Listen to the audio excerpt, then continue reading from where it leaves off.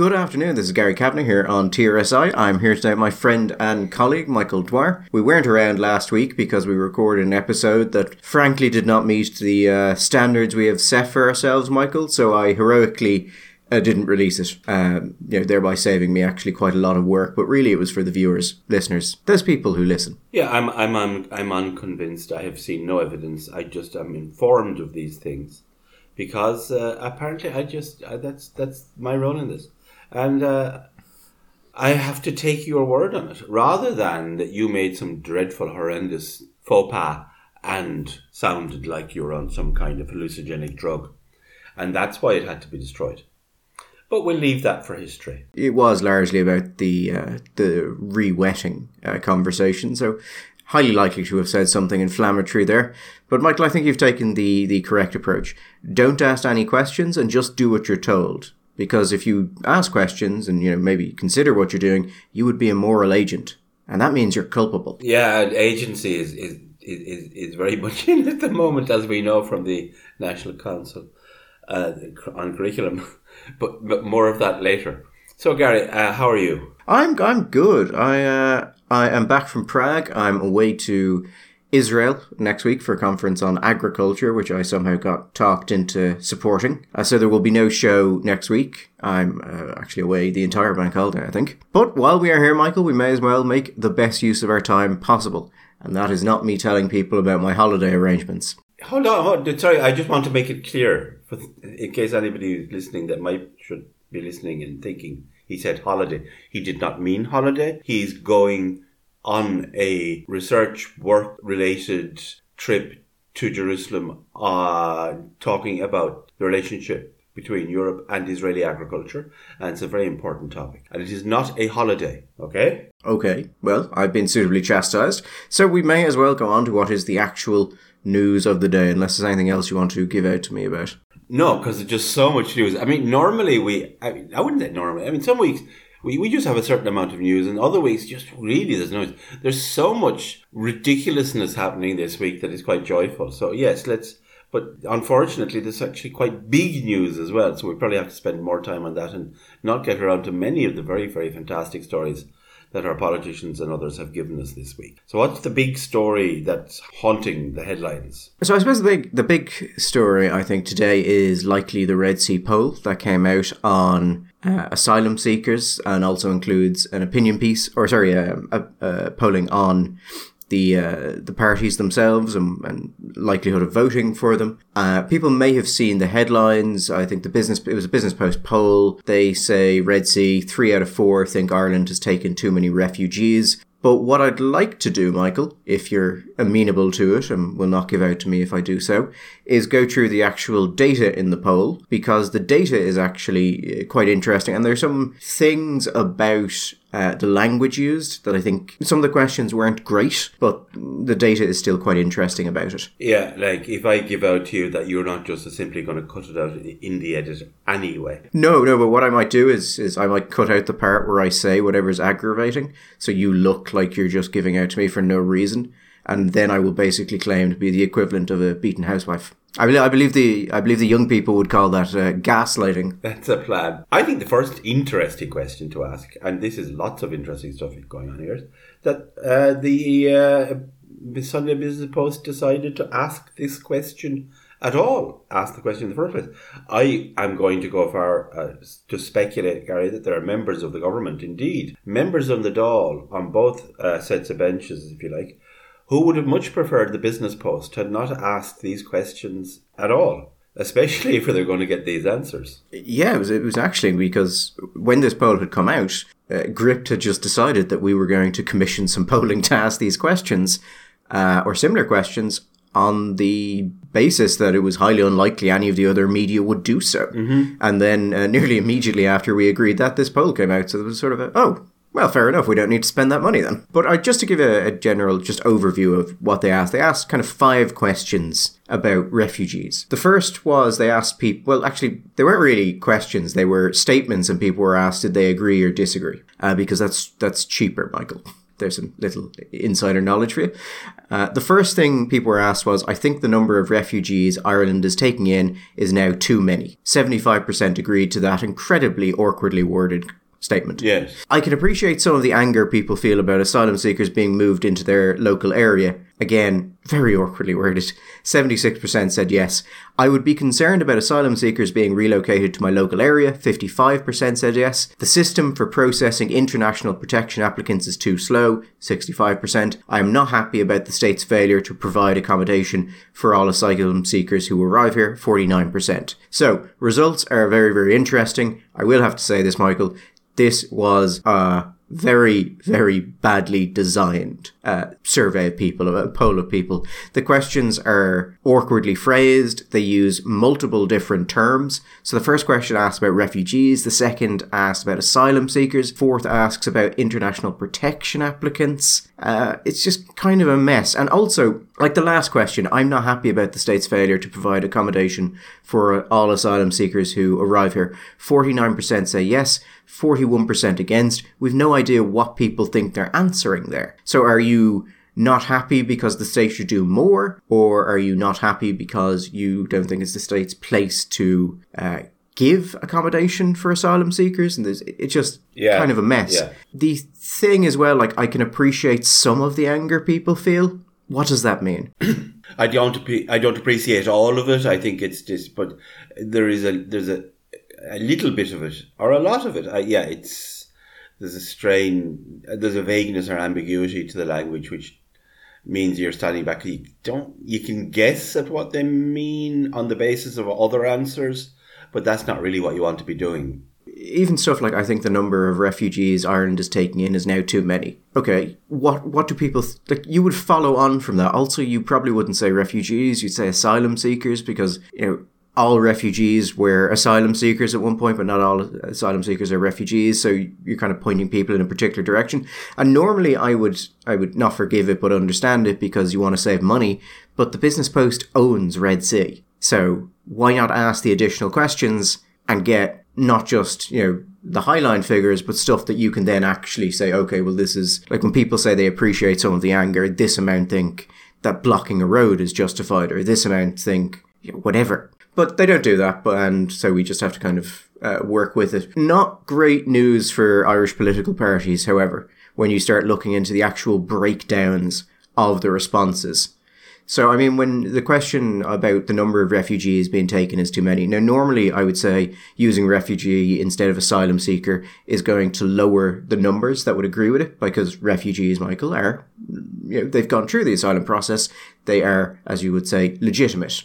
So you would suspect that these numbers would be higher if you said asylum seekers, although then there's a question of, well, does the public actually understand that distinction, given that politicians and NGOs have spent years blurring the distinction as much as possible because it's beneficial to them. But when you look at that question and the amount of people who agree that Ireland is taking too many refugees, every sex, age group, social class, region and political party that they polled on is in support of it. It agrees that Ireland is taking too many refugees. Even in the 18 to 34 demographic, which would be the most liberal demographic generally, 67% agree with the statement. Even in the ABC1 demographic, which is the higher social class demographic usually, for those who are interested, ABC1 and then C2DE would be the way it's usually split up. Even in the higher social classes, who again tend to be more liberal, 69% agree with it. Present as more liberal, certainly. Well, yes, it depends really on the issue you're talking about, and on economic affairs, often not quite so. But even amongst the government parties, Fianna Fáil, 74% of Fianna Fáil voters agree we've taken too many refugees. 70% of Fine Gael voters say we've taken too many refugees. And something we had been talking about, Michael, when we were talking about the protests that were coming up and Sinn Féin's place in them and why they had to be very, very careful what they actually said. 83% of Sinn Féin voters say the number of refugees being taken into this country is too high. Also, more women than men agree. There's two things there. First of all, the women the numbers are so high with women is really interesting because generally speaking in these things, you confidently expect that whatever might be perceived to be the more compassionate side, that women will be more likely to be more sympathetic, empathetic and compassionate on these kinds of issues. And yet the women's numbers are so high. Secondly, as you say, Sinn Féin numbers. I mean, I don't know, does this ring alarm bells in wherever Sinn Féin have the HQ? I don't, where is it? Parnell Square? Are they on Parnell Square? Anyway, wherever. That they really need to start working on their game plan on this, because 83%. It's very hard, Gary, to think recently of any subject where you've seen numbers like this, and for a political party as big a vote these days as Sinn Féin has for its supporters to be up around 83%. That suggests, and only purely, we're a long way out from an election, I believe. Other people think we'll be there the day after tomorrow. I think these guys are going to go all the way. But there is that if you can target those communities with the biggest Sinn Féin vote, but also maybe the highest degree of sensitivity on this particular issue because they have been the locus of a lot of settlement or whatever, that if you can attach Sinn Féin to this issue and you can come and look a bit like Sinn Féin but sound different on this issue, that there may be votes to be got. Now, Sinn Féin have shown themselves capable of movement and capable of growth, that kind of.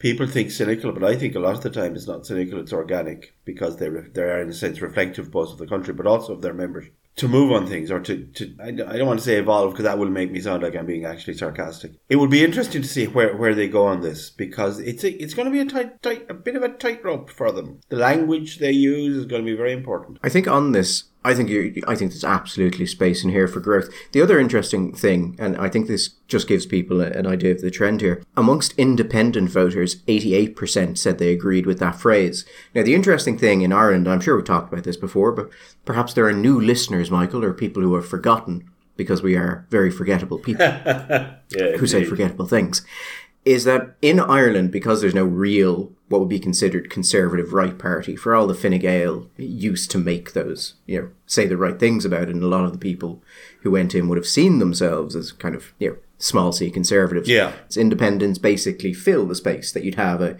culturally conservative right-wing party. Basically, you can see from Fine Gael to Sinn Féin to the independents, these numbers move up in what is clearly a trend on this. So I think what Sinn Féin have found is, they have a lot of working class nationalists in the party. The people who would have voted for Fianna Fáil when Fianna Fáil dared to go into those neighbourhoods. The old Bertie vote. They were never going to like this. But I think if there was a party there that had... Because you have the National Party, you have the Irish Freedom Party, they are virulently against these sorts of things, but they haven't made those inroads with the public. And I think what you would need to make inroads to this public is a party that was hard on this, but not extreme on this, if you take my point. Yeah. That could come out and say, oh, well, we want numbers, we want reinforcements of the Gardaí, we want to reform this system, we want to do these things. I think you could actually see them pick up quite a lot of traction amongst these voters. The problem there, of course, is that these voters and working class voters vote less. But I think there is a demographic there, particularly slightly older people, because they tend to vote more. You can kind of counterweigh that. And a party that could do that, I think, would do very well. But no one seems to either be interested in it or capable of achieving it. And part of that might be the media positioning on this, because the media has been pretty much in lockstep that, things are going great and they will continue to go great. And no one disagrees with this. I tell you what I think one of the most interesting aspects, and again, it involves a certain degree of sort of psychic projection here, but this poll is happening at a time when it feels like, to me, the government parties and their friends in the media have really ratcheted up, rather than move away, they have ratcheted up the language of racism when it comes to people opposing the opening of direct provision facilities in their local community. When you see the language that has been used regarding the protests in Clare, and then there were the issues in Dublin, that rather than seek to maybe strike a balance of, well, they think they're wrong, but we understand concerns or whatever, more conciliatory, more emollient kind of language, they seem to really they've upped the temperature on the language here. And then even in that context, these are the numbers. And I would say that's both interesting from the point of view that people seem to be less concerned about the perception, whether it's of other people, but also of themselves, because people will also reflect on themselves. Does that make me a bad person? Does feeling this make me a racist? And the response would seem to suggest that that's just not happening. The other thing is, we have been talking, Gary, for quite some while about the potential on a number of issues, but on this one, the potential to generate an unpleasant far-right politic in this country, which has resolutely failed to materialize, even at a period when we had incredibly rapid growth of a non-native born population, to the point where we're the highest, the second highest in the OECD for non-native population. That happening at the same time as a financial crash, a housing crash, massive spike in unemployment, and yet we didn't get the successful rise of a xenophobic reactionary part. I think that they are, as we speak, in the process of creating a space for those people. And if they don't start to change the tack in their language, that they're going to actually so desensitize people to certain kinds of issues and certain kinds of language that those groups that have up to now not being able to fill this space are going to find that there will be some fertile land. I don't know how much. I'm skeptical that there's going to be a whole lot, but I think that there is a potential there now that the reaction to this has been created. And I think it's interesting. These figures show that people are just simply less and less likely to worry about that perception when it comes to this issue.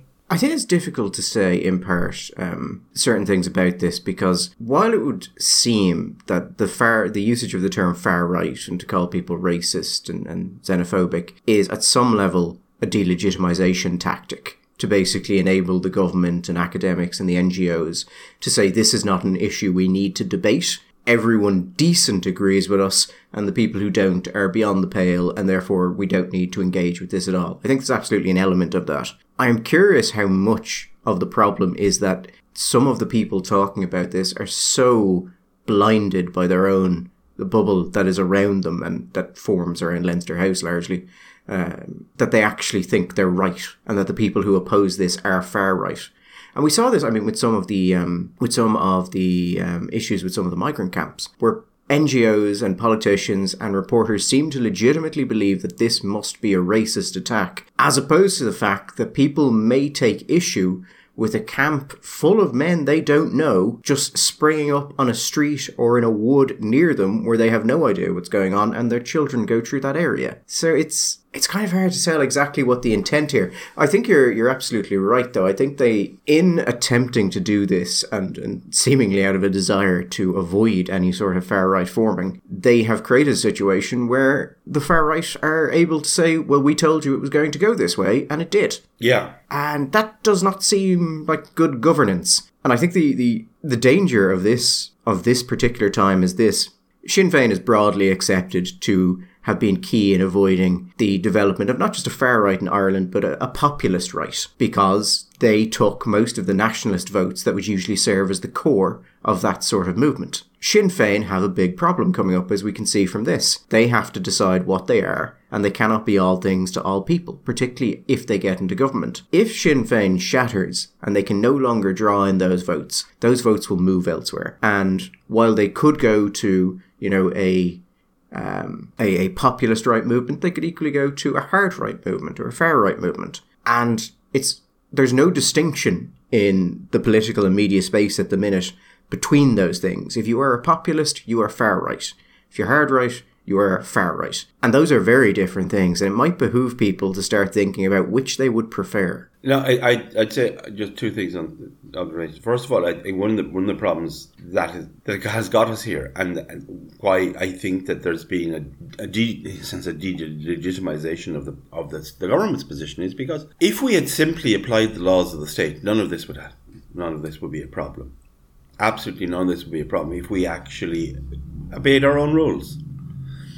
And that's a problem always, and I don't mean in this particular issue, I mean generally speaking, if there's a perception that rules are not being followed for any group of people, that will lead to resentment.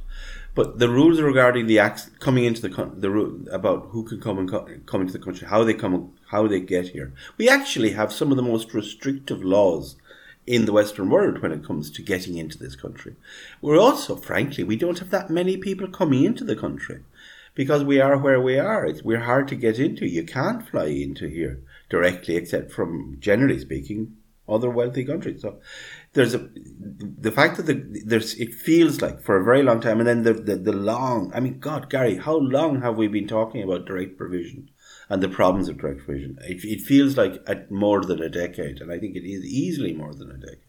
But the thing for Sinn Féin, I think the question here is going to be, and this is something we won't know until we won't get any sense until somebody does some other polling about this, but maybe more detailed polling, and or we get hit an election is this going to be a bit like people giving out about the health service or the cost of houses or the cost of rents? But while it's something that everybody agrees that it's a terrible thing, when it comes to actually voting, it isn't the thing that they vote about? Or is it in fact going to be one of the things that motivates people very immediately on their decision of who to vote for? We don't know. I mean, my view on that would be, in normal circumstances, it would be effectively the health service. People disagree with it, but not the primary thing you vote on. I think, however, largely due to the way the government is handling this, it runs the risk of actually becoming something that people vote on.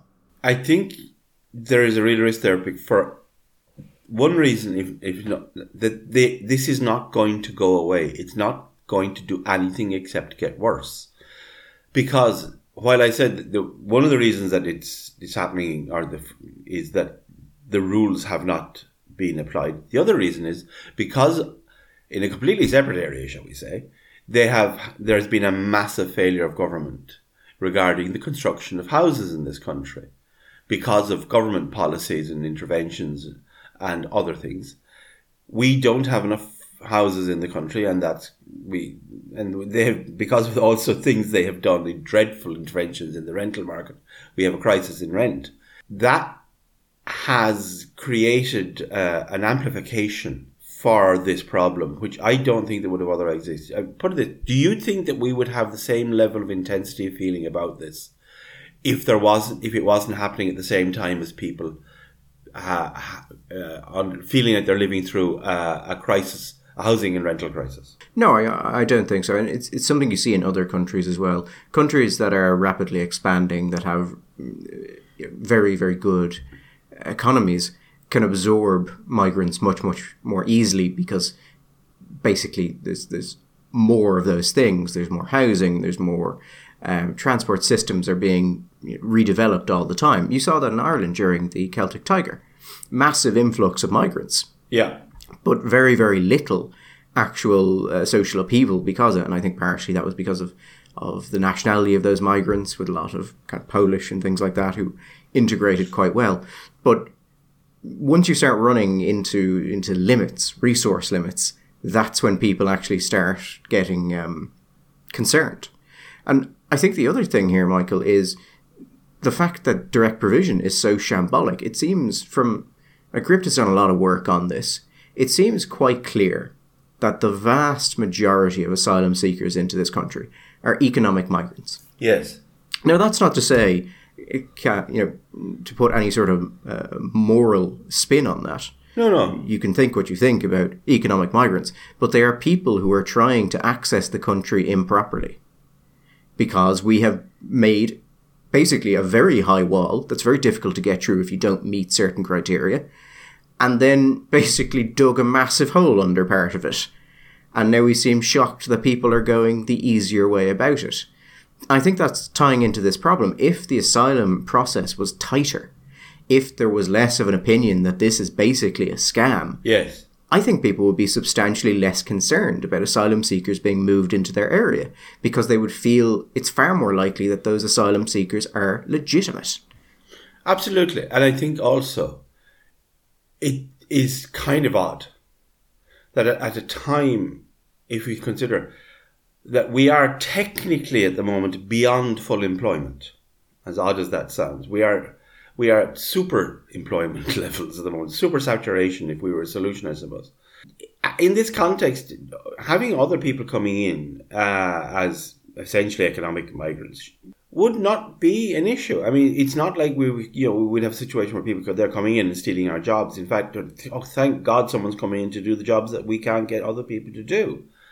The problem is that there is a perception, first of all, like you say, that they are gaming the system, which is combined with a sense that they are placing demands on a resource which is in scarce supply in an otherwise booming economy. Now, I throw into that, Gary, that famous promise by dear Roderick, whenever it was it a year ago or so, when he promised everybody their own front door key. Now, that just seems like, in retrospect, to be really, really stupid thing to do. First of all, because he can't guarantee all these people will get a front door key. Absolutely can't.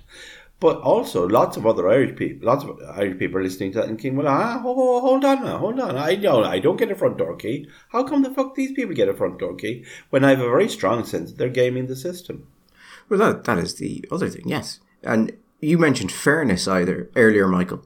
And this, I think, the problem there is that people don't feel this is fair. They don't feel it is fair that asylum seekers can get certain things so quickly, given that the system for Irish people is so unholily shambolic. And that creates a real problem. You talked about Roderick O'Gorman. There's been an attempt in the last while by, I think, particularly Fine Gael, to blame the Greens for this entire thing and basically say the Greens did this, we had no part in it. Yeah. But Helen McEntee's amnesty, that we were told would not in any way pull more asylum seekers into the country. And I think at the time, Michael, I had said that of course it would. It's ridiculous to say it wouldn't. If you are allowing people to normalise after being illegally in the country, once you've done it once, you raise the spectre that it'll happen again. And you were saying that not many people come to Ireland as asylum seekers, and you're right. But we've seen the numbers increase dramatically.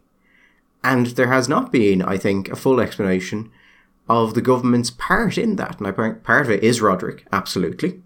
But part of it is also McEntee and Fine Gael and the government as a whole. I think we also need to make a further distinction here and a further qualification of the context in which this is happening. It's also happening in the context of the war in Ukraine. And we have received a very large number, relatively speaking, of refugees from the war in Ukraine.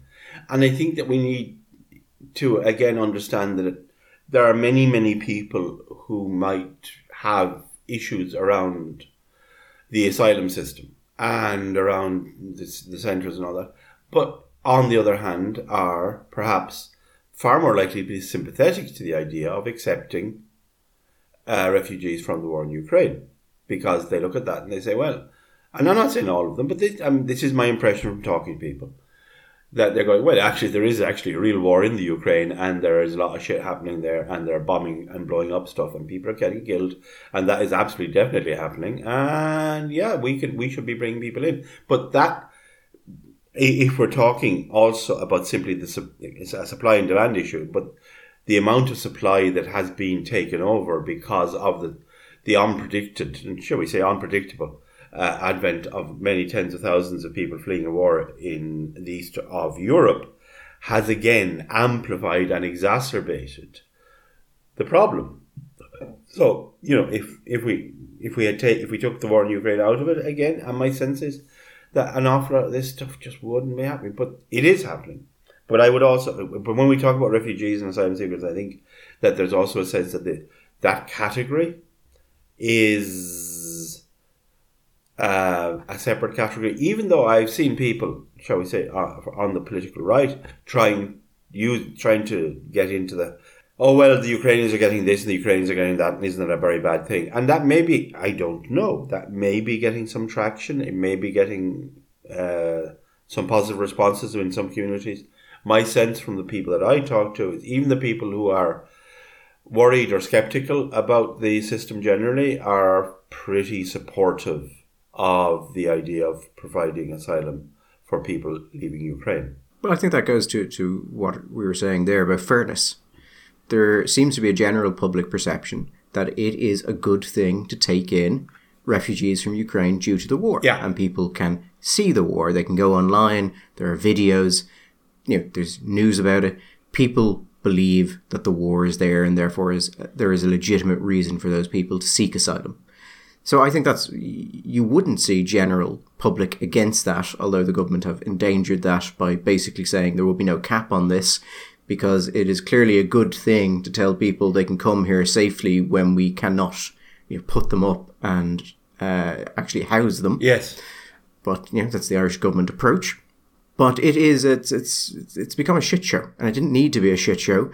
But what it does show is the actual harm that inept politics can have, because there's so many things in Ireland that are kept from breaking, but don't work effectively, and have not worked effectively for many, many years. And the problem you then find is when something goes wrong, and you try and add an additional thing to it, because you've convinced yourself that this is the moral thing to do, you try and do it, and it turns out actually we don't have the capacity to do this, but it would be politically harmful to accept that we don't have the capacity to do this because of our own actions, and so we're just going to keep doing it.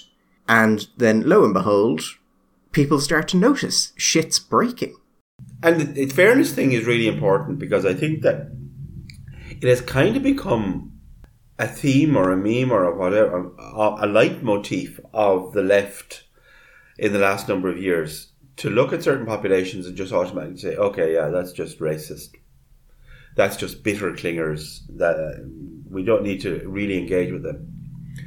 When, for example, the Trump phenomenon, we could all just comfortably say, they're all just a bunch of racists, and they're all just high in Oxycontin or whatever. But we know from very extensive exit polling and post polling that this big issue for many of the Trump voters, particularly in those sort of Rust Belt areas, was a sense of fairness. When you looked at the responses, and also these people were not these were not Klansmen, these were not racist people, but they were deeply concerned about issues around fairness. Again, in a lot of the stuff that was happening in the breaking the red wall and the Tory success in the Northeast, when you interviewed, there were cultural issues certainly, but again, a sense of fairness, big issue. And if you could combine two things: one, a sense that people are not listening to you, people don't care what you think, and you already have a sense that the stuff going on which isn't fair. That's a really bad combo for institutional politics. People who think that the system is gamed, it's unfair, but it's gamed against them, and nobody's listening to them because nobody gives a fuck about them, because they've dismissed them already. They consider them not important, and then they look at other people who they consider to be important. This is really bad. And back in. What's it? Schopenhauer talk about it? I don't know. Nietzsche. This is the great Nietzschean, to me, insight in the terrible corrosive effect that resentment has, both personally, but also on the body politic and society. And that's what they're doing. They are going to breed resentment. They're breeding resentment, and very, very bad idea. That is why I think this could become a voting issue, because once people actually start to resent things. Resentment is an incredibly powerful emotion. Resentment is behind some of the worst things that have ever happened in the world. Some of the best, actually, as well, but usually the good outcomes are kind of a side effect. But yeah, you get people who start to feel that way. Yes, they'll vote in it purely to fuck you, in many cases. On the second question, Michael, can appreciate the anger felt about asylum seekers being moved into local areas. Again, not a single demographic has less than, I think, 68% agreement with that statistic? And the 68% is in the 18 to 34. You start looking into the other demographics, you start getting like 70, 80% agreement. It is not good for the government So the number of refugees being taken is too many. 75% agreed with that. 76% agreed that they can appreciate the anger felt about this. And in most demographics, more people appreciate the anger than feel that the number of refugees being taken is too much. Now, the numbers are quite similar because, frankly, the numbers are so one-sided. But you have people who think that Ireland has not taken in too many refugees who clearly feel that they can appreciate the anger felt. Now, again, I would love to know what the fuck that actually means. Yes. What do people think they're saying when they say that? Because this is actually something I wanted to mention. There have been reports about some of the migrant camps being broken up. And one thing that's being repeated a lot is that tents were burned in one of them. Now, I've seen the videos of that place being burnt. And my understanding is that before the fires were started, the people had left under, I believe, Garda escort, although I'm not sure about that, and had taken the tents and their most important belongings. Although activists are saying the guards moved them and said they could go back and then didn't let them go back. But anyway, some things are still up in the air. But what we can see clearly on the video is that no tents were burned because no tents were there. Now, it's been repeatedly said in the media, and I believe it was mentioned in the Business Post write-up of this poll, just because it's being repeated so often, but the video does not show it. But it's being repeated because very few people want to be the person who stands up and says, actually, no, there was only, no tents were burned, it was only some other stuff. Because then there's a question of, well, why are you so interested in this? Why are you saying that? Why are you defending these people? No, it's not true, and it's being presented to the public as if it was true, and it's only a minor thing, but I think indicative of the general, shall we say, approach to this amongst the media. No one really wants to question it because then you will appear to be racist. Yes, absolutely. And so the public are being told things that are not true because it is basically socially easier to say them. And on that tone, Michael, do you know what we could have for the next episode? We can talk about this new law on drink spiking, and we can talk about the research on people being spiked on a night out and what that shows. That's an episode that'll make some friends. Oh, God. Has spiking come back? The government have announced that they're going to introduce a standalone crime of, a standalone offence, as they would say, of drink spiking. So, yeah. If that's fine, I think if they're doing that as standalone, I think that we also need to look at witchcraft, Gary. I think we need some legislation against witchcraft. And I'm hearing a lot of babies being abducted and sacrificed and black masses. As a really weird aside, but kind of, when you said witchcraft, there's a group of people who complain about pro-life protests outside abortions and prayer vigils and all that sort of thing. And they're pushing for those things to be made illegal. And I couldn't quite get why they were so involved with it when I first started. But when I started looking into this, people, it actually became clear to me that the reason that they don't want prayer vigils outside hospitals and places where abortions are carried out is that these people deeply believe in the power of prayer, that all of the people involved were deeply involved in sort of Wicca and that sort of spirituality. So legitimately witchcraft.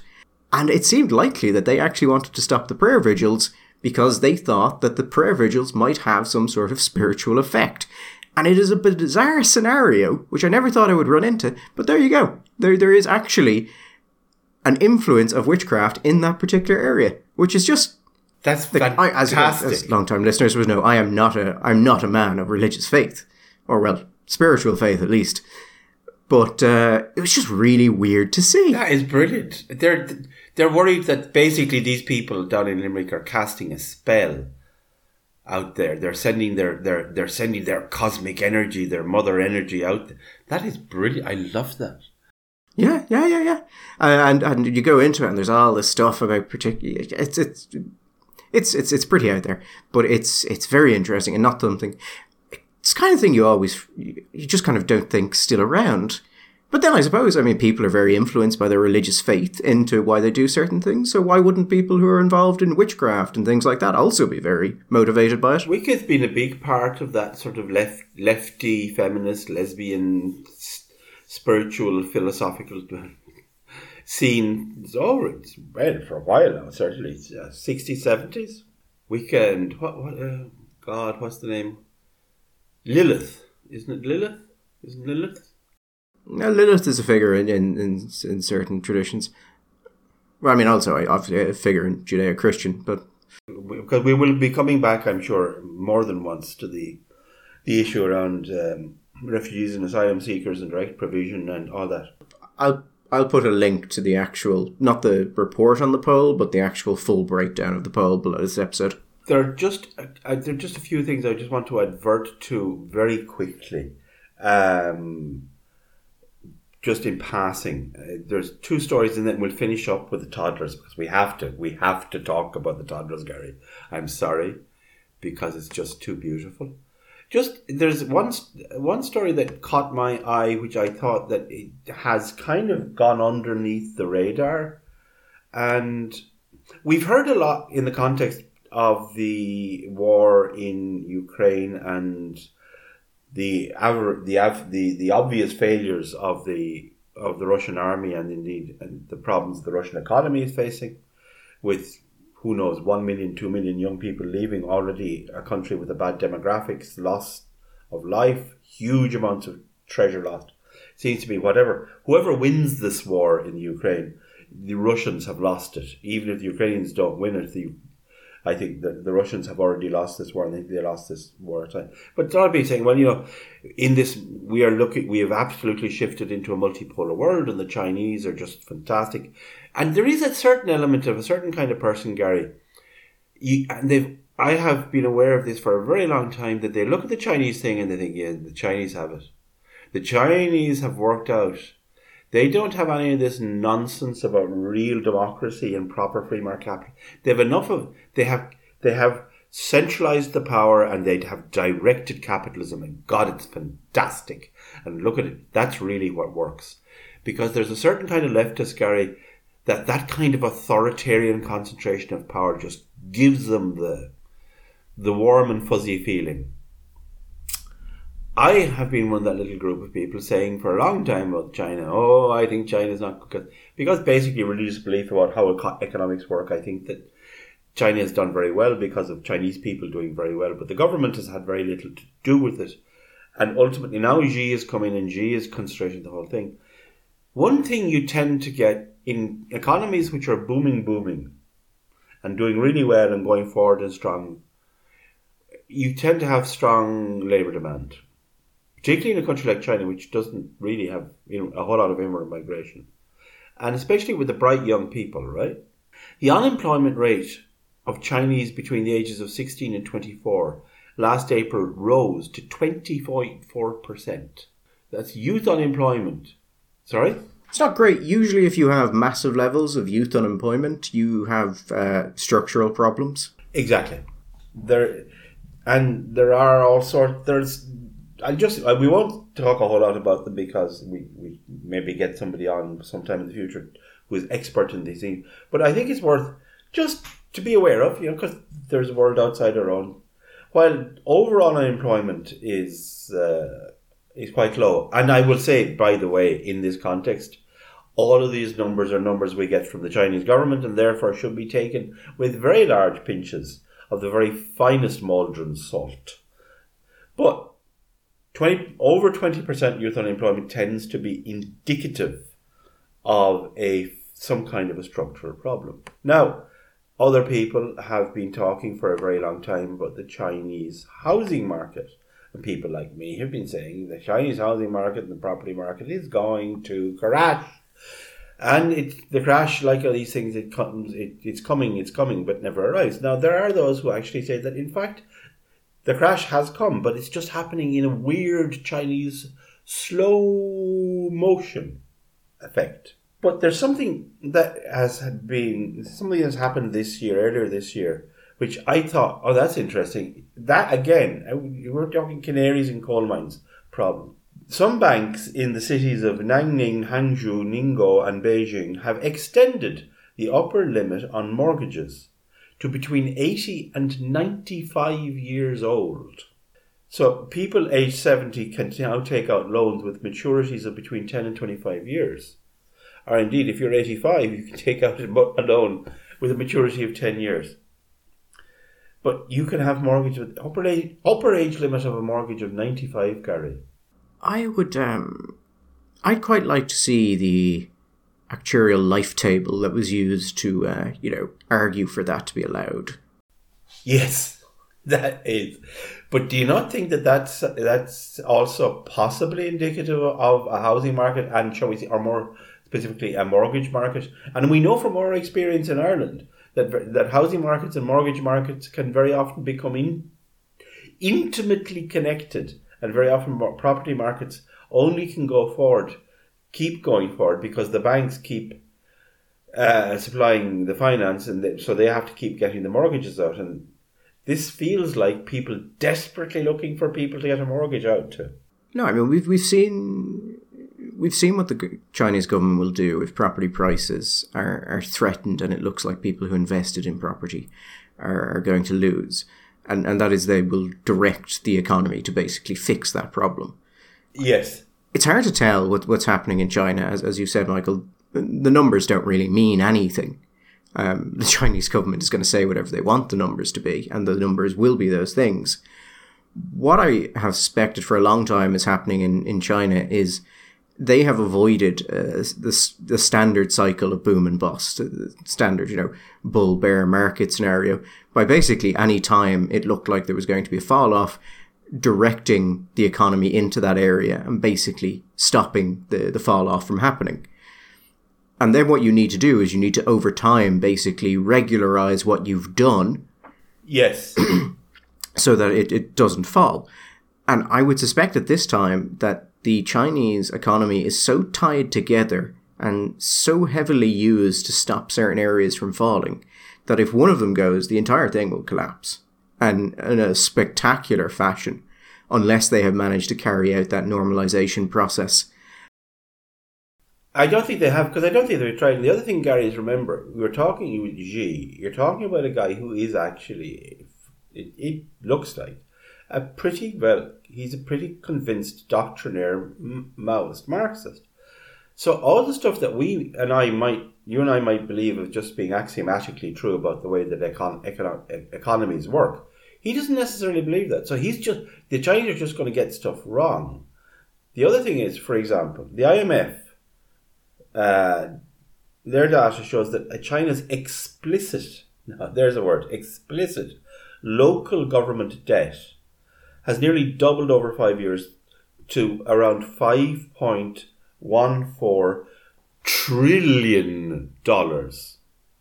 And I'm doing that in the manner of Austin Powers, bad guy. So what's his name? Anyway, him. That it's $5.14 trillion. And this does not include other categories of related and rapidly growing debt, such as local government financing vehicles, which have allowed regional authorities to tap bank loans for infrastructure programs.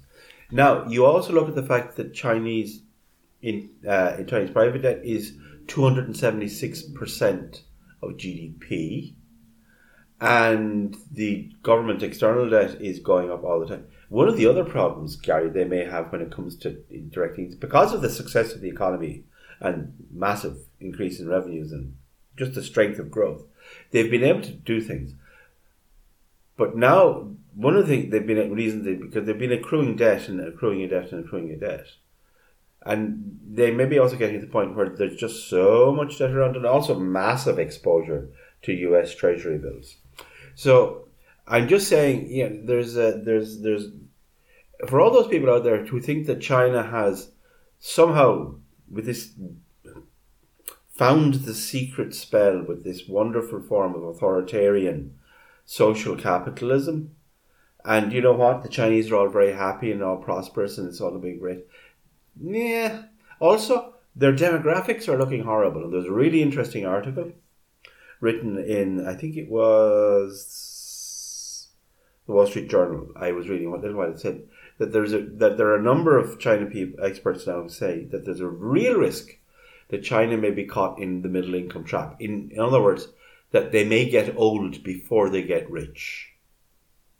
That it looks like there's already 100 million that from the figures that the Chinese government have put out that actually never existed, and that the consequences of the one-child policy are coming down the road hard and fast, and in fact quicker than people had anticipated, and may arrive before. There is actually an interesting argument that the consequences of the one-child policy will be partially blunted by the likelihood that, particularly in rural areas, people just lied about how many children they were having and just didn't tell the Communist Party.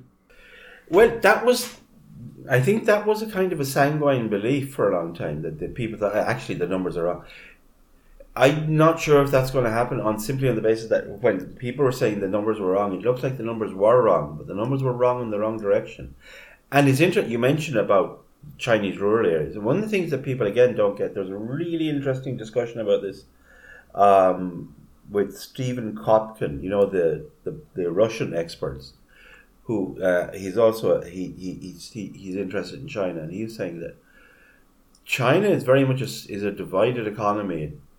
You have that economy which exists in Beijing, and then on that coast, particularly in the south and the east coast, but he said in the interior, you have 800 million people who never finished primary school and who are living in very serious poverty, very low levels of infrastructure, very low levels of economic infrastructure, social infrastructure, and that there are two words, and that there are problems with the education system and other issues we know. But anyway, I'm just doing that as a way to say, you know what? It may turn out, Gary, that liberal democracy and free market capitalism is actually still the best way to get people and to keep people in a comfortable position, as long as you don't let the Green Party get in and decide on your policies. For example, deciding that if this is a good one, Gary. Under the Clare County Development Plan 2023, farmers with 30 acres or less of land will have to demonstrate an economic need before being granted planning permission to build a house on their land. From now on, they will have to live in nearby towns or villages and travel back and forth to the farm. Well, that is the government policy, Michael, that we've got to centralise towns and areas, stop runaway development in rural areas in order to increase the efficiency of service provision and cut down on, I'm sure there's some sort of climate change thing there as well, there always is. But, sorry, Gary, just stopping runaway development in rural areas, is that code for let's kill all the villages and the communities in the country? Because it seems to me that if you okay, picture the scene, Gary. You are aware, I believe, quite well aware of the problems of building a house in an area where you can't produce documentation showing you've lived on the same plot of land for the last 7 generations, that you serve mass in the parish every Sunday morning, and you play football, and your children play football, and your wife plays camogie for all of the local club, and make the tea. And the restrictions on building in rural areas are fairly spectacular. I mean, even the basic ones, even if you are from there, but if you're, then the requirements for local residency we have discussed before, illegal, are still very strong. If you don't have people living in a parish, but they are living 3 miles away or 5 miles away in a town because they have to, and their children, therefore, will go to, not the school there, but they go, what will happen to the school if there are no children? Don't those schools close? What happens to the local pub and shop if there's nobody living in the area but they're simply coming and going? And then what happens to a place which used to have a shop and a pub and a school, and it doesn't anymore? How attractive a place of that is that, in fact, for anybody to want to live in the first place? Isn't this effectively just a clever, or indeed not so clever and not so subtle plan to shut down the country? We don't want people living out there, Gary. We want it nice and empty. And then we can bring the wolves back. Because we want the wolves, Gary. It sounds, Michael, like what you're saying is that even if an idea can be good on the face of it in relation to, let's say, service provision costs and moving towards a more kind of French-style town system. It can be a bad idea if you implement it without considering the fact that we haven't developed the country in that system, and there's lots of stuff that depends on alternative systems, and that you may, in fact, Michael, deeply fuck rural areas if you don't think about that before you implement it. It sounds like that's what you're saying. Gary, I have actually heard people reference the French system. I have heard people seriously, with serious faces, reference the French system. Have you been in rural France lately, or have you read anything about the health and vigour of rural France? Well, I don't think you've read much about the health and vigour, because it's absolutely... Rural France is empty. Rural France, like rural Italy, is full of... It has towns in it where you can buy a 17th century 3-storey charming stone house in the middle of the town for €1. Or indeed, they're places where they'll pay you to go there. I mean, no, rural France has not been a big success, Gary. Not recently. So I'm not sure. I mean, in the past it may have worked. And you know what? We had a kind of a village-centred agricultural system in the Middle Ages, Gary. But it turns out it's not the Middle Ages anymore. So I think we need to move on from the French model. No, the French model is a lovely model. It's a very nice model, much like the Renault 4. And as much as we all liked the Renault 4, we wouldn't choose the Renault 4 right now. It turns out there are better models available. Finally, Gary, I want you to I want you to give the people a treat, because I think they deserve a treat. I want you to tell them about the lovely report commissioned by the NCCA, a consultation with babies, toddlers and young children. I want you to tell them about it. First of all, Gary, I want you to promise them solemnly that you're not making this up. Because when I read this first and I brought your attention to it, I, honest to God, would not have believed it was true, except the person who told me that it existed. Yes, so what this is it's a document that was tendered for by the NCCA, who are the curriculum organisation in Ireland. It is therefore paid for by the state, and it is described as an innovative piece of research that is attempting to inform the updating of the early childhood curriculum framework. It is innovative because rather than just talking to young children, they have also decided to talk to babies and toddlers. Because, Gary, if I'm not wrong, babies, toddlers and young children are stakeholders. They are stakeholders, and the report says this: commissioning a consultation with babies, toddlers and young people to enable their participation in the review of a national policy is a highly innovative approach by the NCCA. Children of all ages, from birth onwards, have the right to participate in decision-making, to express their views in all matters affecting them, and to have those views considered and given due weight. Unfortunately, Michael, internationally, we have yet to emerge from the marginalisation of young children, yes, particularly non-verbal children, from consultation and research, and there remains a gap in understanding that children express their views and voices through indirect means such as play. Okay. I am going to be perfectly honest here. I have read this paper. It is 250 pages long. I find it difficult to critique this paper because I don't rightfully have any idea what is being done here. I mean, I've looked through their methodology. I've gone through it. I just don't know why. This is a piece of research so far in social theory that to someone like me, who's coming from, shall we say, Michael, a more quantitative direction and, believes in things like facts and... Yeah, that's all very well to be like that, but they did find out certain things. For example, Gary, I believe we got a result when you asked the children about play. So, children, play, positive or negative, Gary? Our children were very supportive on play and on the fact that play should be strongly considered in the updated curriculum. Well, that's... Very, very strongly. So, you heard it here first, folks. in a piece of research commissioned, tendered for by the NCCA, with 30 researchers involved. 30 researchers involved. Children... I believe it was actually 35. 35, sorry. Children have come out in favour of play. So all that stuff you've been hearing in the mainstream media about children being soft on play, lukewarm about play, modern children against play, it's all lies. It's all mainstream. But we have a piece of research which I'm sure cost... 35 researchers, Gary, this had to cost hundreds of thousands. I think this probably cost quite a large amount of money. Also, Michael, these people are so soft, it just astounds me that they can get out of bed. Like, here's a section where they're talking about ethical approval, because you're working with children, you need ethical approval. Of course. And they say one non-negotiable requirement of the formal ethical approval provided was that no children's faces could be visible in any data that were published. This has left the research team in the deeply uncomfortable position of obscuring the faces of the children in the photographs shared in the data analysis section, and this is apparently an example of the tensions involved in this.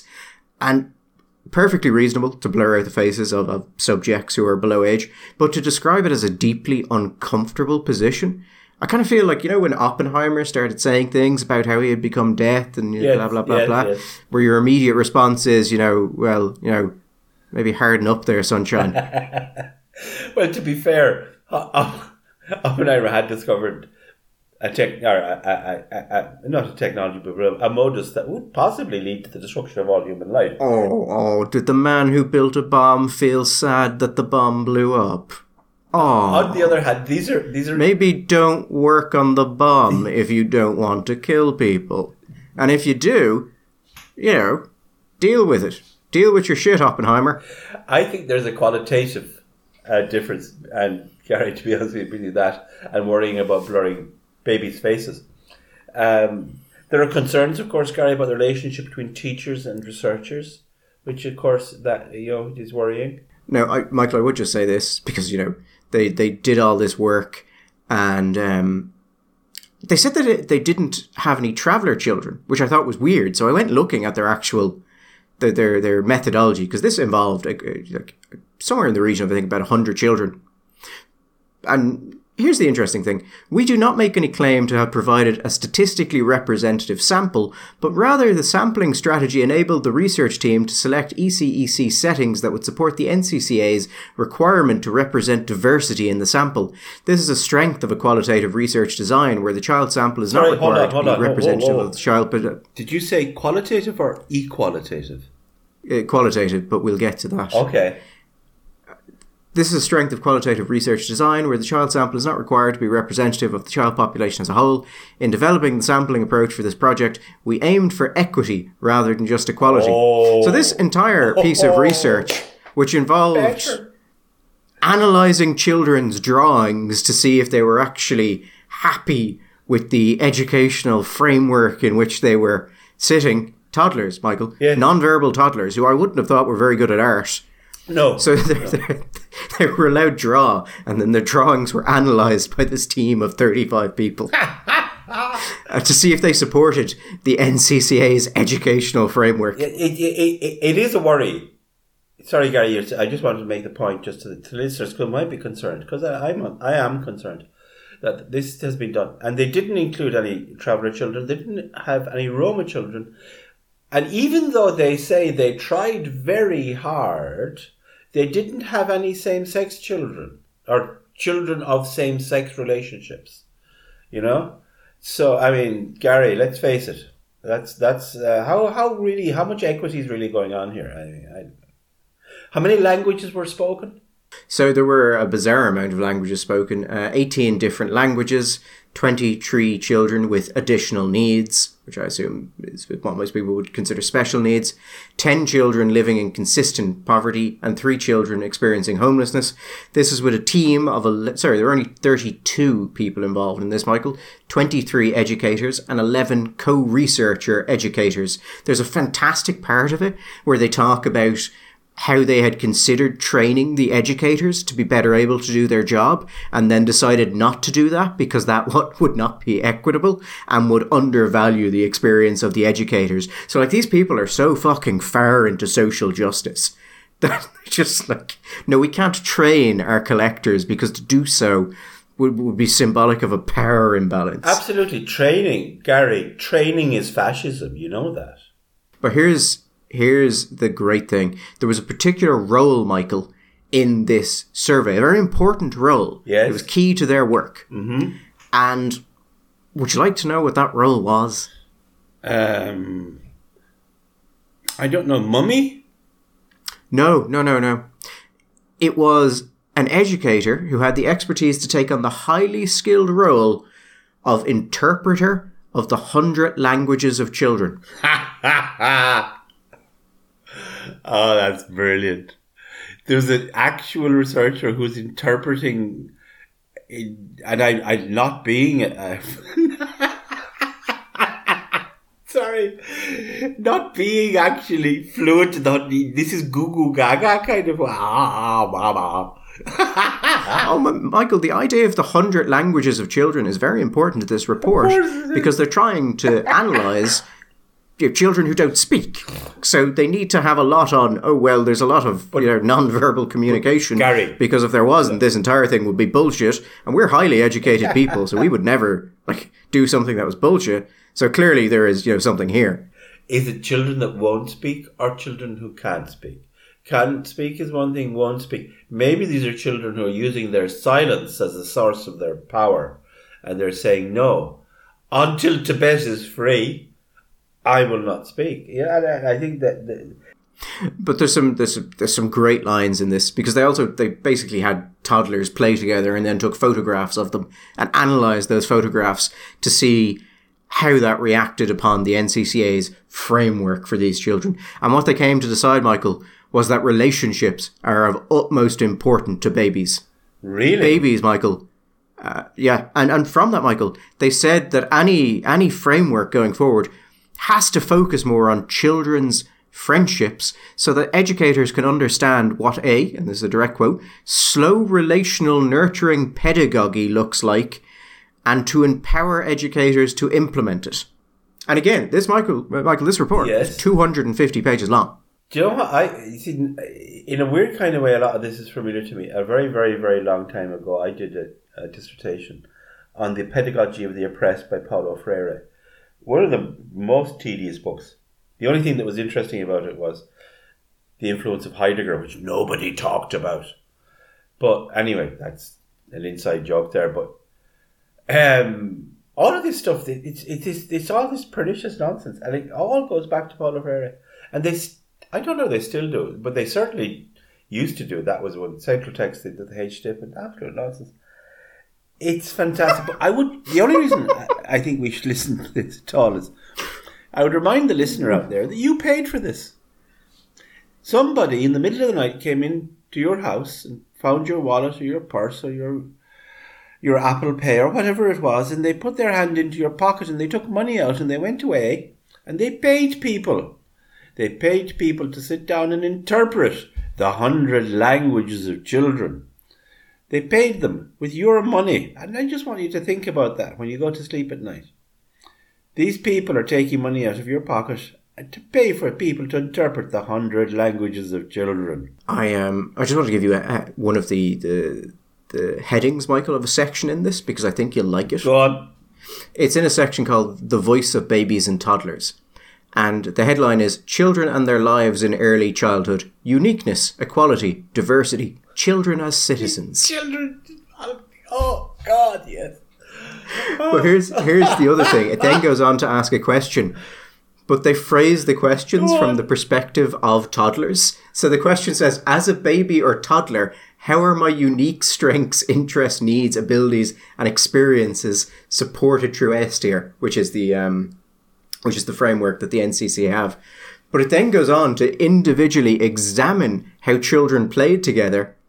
But here's one.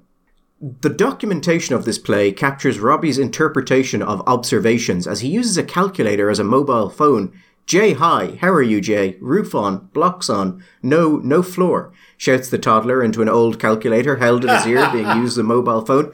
This demonstrates how Robbie is making sense of the world around him through the people in his life and his everyday life experiences with his home. Wow. Another example of how children value space and time was found in the data from, and it goes on and it goes on. And anyway, Gary, I think that what you need to do is put a link underneath the cast there so that people can go and read it for themselves, because it is really worthwhile. There's tons of this shit in here. Yes, I will link into it. And you too can read about how a baby showed she was all business carrying the can to the flowers outside, yet looked back to check if an educator was following her, and that showed something about something. That's fantastic. You're going to be in Jerusalem working next week, I think, are you? Yes. And you're going to be working somewhere else the week after that, are you? I can't remember. Probably. This is the conference season for people who don't know, and so you're going to be in Jerusalem twice this year, aren't you? Twice or three times, yeah. I think I'm spending about 2.5 weeks over there. And I'm not going to be in Jerusalem at all. I think we should also reflect on that. Anyway, so we will be back when we're back. So just keep checking in to see if we're home. Until whenever we're home, and if it's next year in Jerusalem. Have a great bank holiday and enjoy a lovely weekend. And we will talk to you soon. All the best.